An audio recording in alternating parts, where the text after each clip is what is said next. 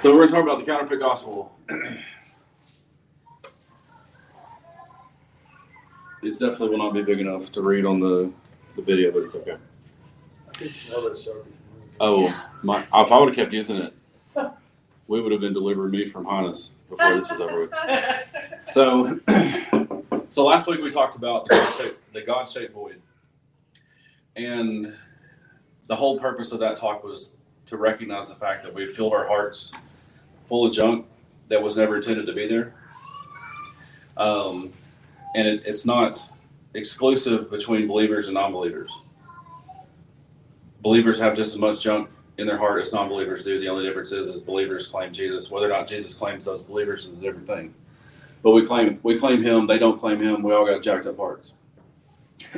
And the reason why people who claim Jesus have just as jacked up hearts as people who don't is because we've been taught a gospel that doesn't teach us to let the Lord have this stuff inside us.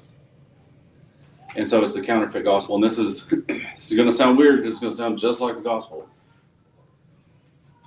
But there's just so much more to the gospel, which is why it's counterfeit.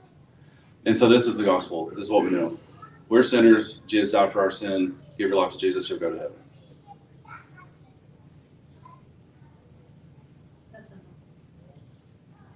But that's not all the gospel. Right. You know, there's a scripture in Romans that says that if you believe that Jesus is Lord and you confess, so on and so forth, that you'll be saved. But there's also scripture that says repent and you'll be saved. And so there's just so much more to the gospel than just this is what we're going to do is we're going to compare counterfeit and real over and over and over. So the first one is the counterfeit is that Jesus is a pass. What we get with Jesus, when we give our life to Jesus, what we get is a free pass to heaven.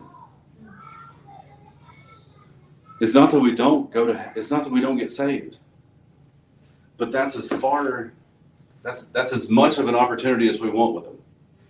You need to go to heaven. This is how you get to heaven. But the truth is that what we really actually gain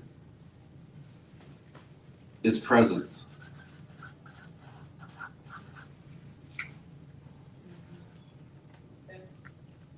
You don't just get to go to heaven. What's in heaven is the presence of God. And you're allowed in his presence. The issue is, the reason why we got to start here is if we don't ever allow it to be more than just a pass, then we'll never actually start caring about his presence. And this is what it's all about. This is what it's all about. You know, when you read about the disciples in Acts, they're walking around, they're doing all this crazy stuff. And then somebody's like, man, those are just some fishermen or something. But you can tell they've been with Jesus. You can tell they've been in the presence of Jesus. That's all we know about them. And that's what Jesus did. Jesus didn't die so he could get a pass to heaven.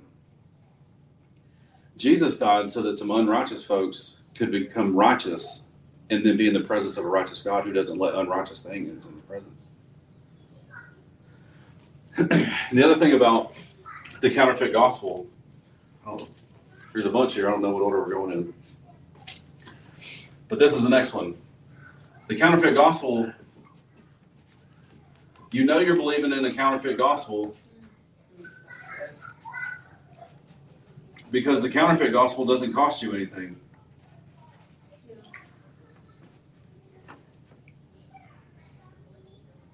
And that's a lie. I've been walking with Jesus for 20 years on October 23rd.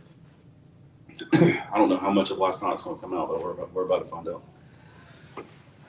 I gave my life to Jesus on October 23rd, 2003. And it's all about, I'm almost at 20 years with Jesus. And it's cost me a decent bit. I mean, it didn't really cost me that much, honestly, until the last 3 years when I finally just said yes and said, I'll do whatever you say. And in the last 3 years, it's pretty much cost me everything.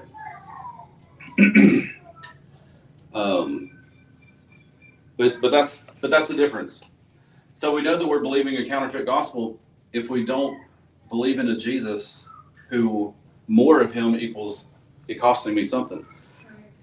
You know, and I said this last week. You know, Jesus, or not Jesus, but the Father made King Solomon the wisest man that ever lived and the richest man that ever lived. So he's not opposed to you having stuff. But it's when you think that the only thing he does is give you stuff. And he doesn't want to take anything away from you. You know, there was a period of time I knew Jesus and I was a drug addict. I knew Jesus and I drank all the time. I knew Jesus and I lied to people. I knew Jesus. I just did whatever I wanted to. I knew Jesus and I did whatever I wanted to. And the reason why I lived that way is because that was the image of Christian that I was shown my whole entire childhood, and I didn't know anything different. But you can't find that in the Bible. You know, if you read Galatians, flip through real fast.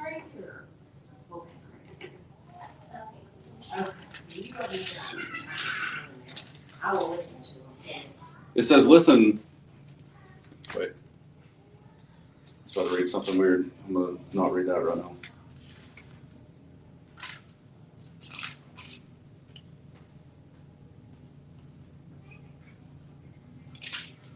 Oh, well, I can't find it. But anyways, you read what Paul's writing. It doesn't matter what book you read it. We're reading some scripture, but I can't find that one. I was about to read about circumcision. I didn't want to talk about circumcision, so I just skipped it. But his message is the same. It's this. You used to live like this, then Jesus happened. Now you should live like this. Let the former guy die. Let the old ways die. Let the old ways die. Let the old ways die. Let the old ways die. Like it was very clear that there was an expectation that when you gave your life to Jesus, something new was supposed to come. But we believe in a gospel, especially in America, where that's not the case. It doesn't cost you any. The gospel that we're preaching on Sunday mornings doesn't cost you anything. And if you go and look in Jude, I know where I'm going now. So if you go and look in Jude, which is, it's not even a chapter, it's one chapter in the New Testament. It's right before Revelation. And this is what. So if Jesus doesn't cost you anything and you can still do anything you want, then that's what it means to abuse grace.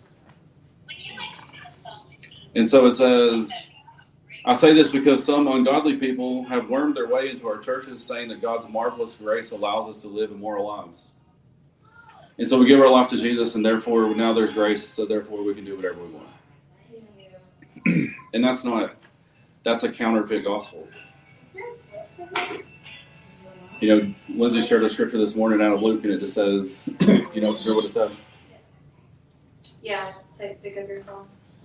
Yeah. Pick up your cross. So to live is to die, and to die is gain. Yeah. Why do you gain the whole world and lose your soul? Like all these verses, what we are told in the Word is, you know, Paul talks about being a living sacrifice. Like everything we read really has to do with us dying, and who we were dying, and the way we thought dying. Be transformed by the renewing of your mind. Like let the way you think die. Let the way you treated people die. Love your enemies. If you hated your enemies before and Jesus told you to love your enemies now, that means something's got to die. You don't get to love Jesus and hate everybody at the same time. We don't get to. We don't get to love Jesus and judge everybody. We don't get to love Jesus, and we just don't get to do that. We choose. There's a choice. So, the counterfeit gospel.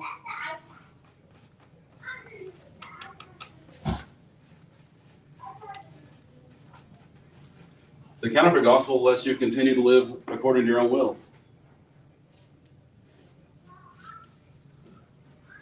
I'm going to work wherever I want. I'm going to do whatever I want to do. I'm going to use my money for whatever I want to use it for. I'll give him 6% of the 10% he's asking for because nobody else really knows what's going on. You know, like less than 10% of people tithe, and and they tithe on average less than 10%. You know that? So that means we're just whatever the heck we want to do with our money. That's what we're going to do with it, or all of our possessions. We talked about this a little bit last time, but 100% of our money is God's, as well as 100% of our shirts, and 100% of our groceries, and 100% of the buildings, and 100% of the cars, and 100% of our lawnmowers. Like 100% of everything on earth belongs to God. And so we either do what we want with it or what he wants with it. And part of what he wants us to do with it is what we want, which is the conundrum. But it's really not the conundrum if your heart is about what he wants. And so the counterfeit gospel lets us live according to our will. So we make our decisions. We're in whatever relationships we want. It doesn't matter what the word says about who we should be around. We're just hanging out with whoever we want to because it's all good. I'm going to church on Sunday. But in Romans 12:2 it says, no longer conform to the patterns of the world, but be transformed by the renewing of your mind so you can test and prove what God's will is. Because this is what it's all about. The thing is we haven't been in the garden for so long that we've forgotten that all it's really about is knowing God and doing whatever he says. It's just that if you punch that's really, somebody, they're going to punch you. And we were made for the garden. We were made to be in perfect communion with him. We were made to be led by the Holy Spirit. And we were made to be obedient and to be completely vulnerable and transparent and naked in front of each other. No, we were made to be known. And then we give our life to Jesus. And the opportunity that we have is to be in perfect communion with the Father, led by the Holy Spirit, obedient, and totally known. What he showed me was when the veil was torn, what was happening was the doors to the garden were being reopened. And that's what we have. We get to do his will. So,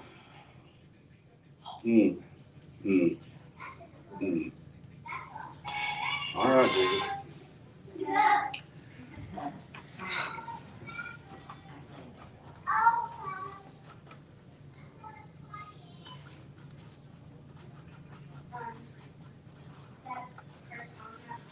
You're believing the counterfeit gospel if you don't have any spiritual fruit.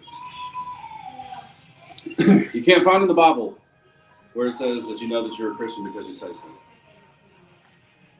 It takes confessing it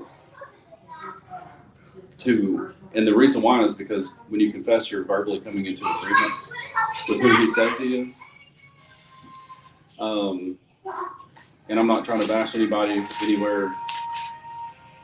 If the Lord ever tells us to ask people to give their life to Jesus here, you're just going to stand up in front of everybody.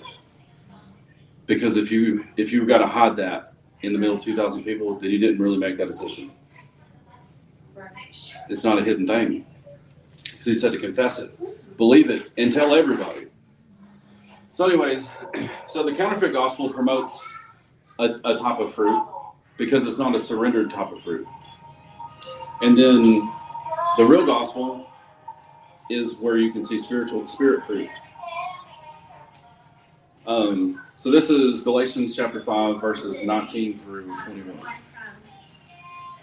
Galatians 5, verses 19 through 21. And it's really important to talk about this because in Romans it says those who are children of God are led by the Spirit of God. Okay, children of God are led by the Spirit of God. And so then in Galatians it tells us the evidence of the Holy Spirit at work in our lives. But the first thing it does is it tells us the evidence of our flesh at work in our lives. And it's really important that we look at those two lists because it's like looking in a mirror and you can't hide from the truth. So this is what flesh fruit looks like. And tell me if this sounds familiar in our churches. And it breaks my heart. And this is not me against you. It's time for the bride to wake up and actually embrace the fullness of what we're called to and what we're given the opportunity to be a part of so that we can show the world what Jesus died for. That's what this is about. So it says, when you follow the desires of your sinful nature, the results are clear. Sexual immorality, impurity, lustful pleasures, idolatry, sorcery, hostility. These are the majors. Hostility, quarreling, jealousy, outbursts of anger, selfish ambition, which is just seeking your own will and doing whatever you want. Dissension, which is dividing people against their authorities. division in envy, drunkenness, wild parties, and other things like these. Like there's so much evidence of the flesh being at work in the church right now. It's